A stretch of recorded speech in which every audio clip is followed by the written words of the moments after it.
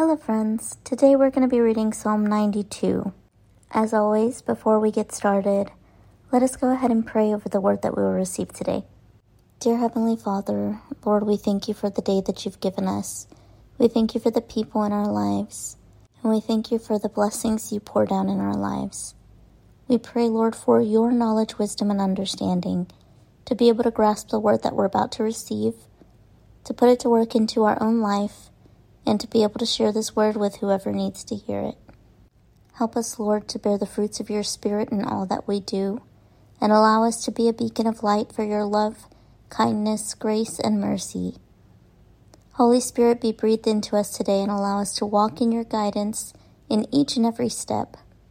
Give us your discernment in all things, and help us to understand the truth behind today's message.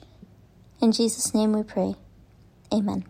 So Psalm 92 is titled, A Psalm, a Song for the Sabbath Day.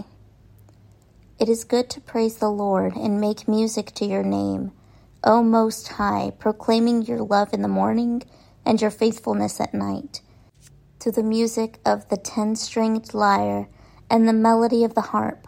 For you make me glad by your deeds, Lord. I sing for joy at what your hands have done. How great are your works, Lord, how profound your thoughts. Senseless people do not know, fools do not understand, that though the wicked spring up like grass and all evildoers flourish, they will be destroyed forever.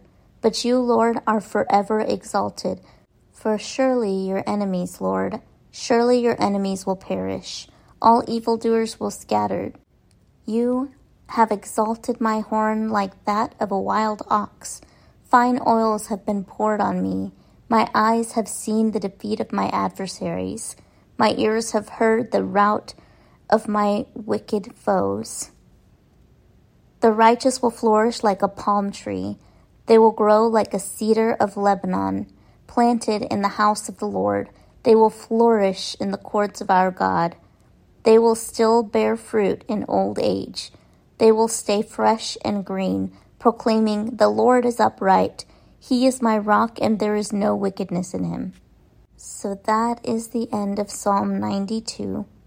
Psalm 92 verse 4 says, For you make me glad by your deeds, Lord. I sing for joy at what your hands have done.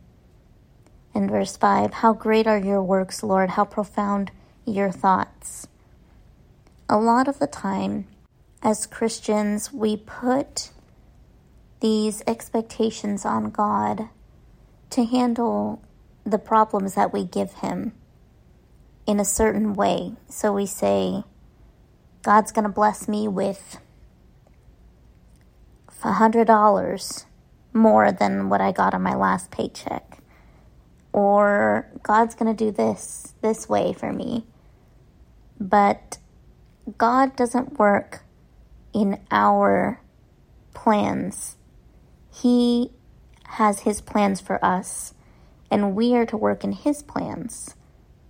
So whenever we're doing this and we get let down because God didn't do it the way that we wanted it to be done, then we get into a kind of bitterness toward God and toward the faith that we had in him.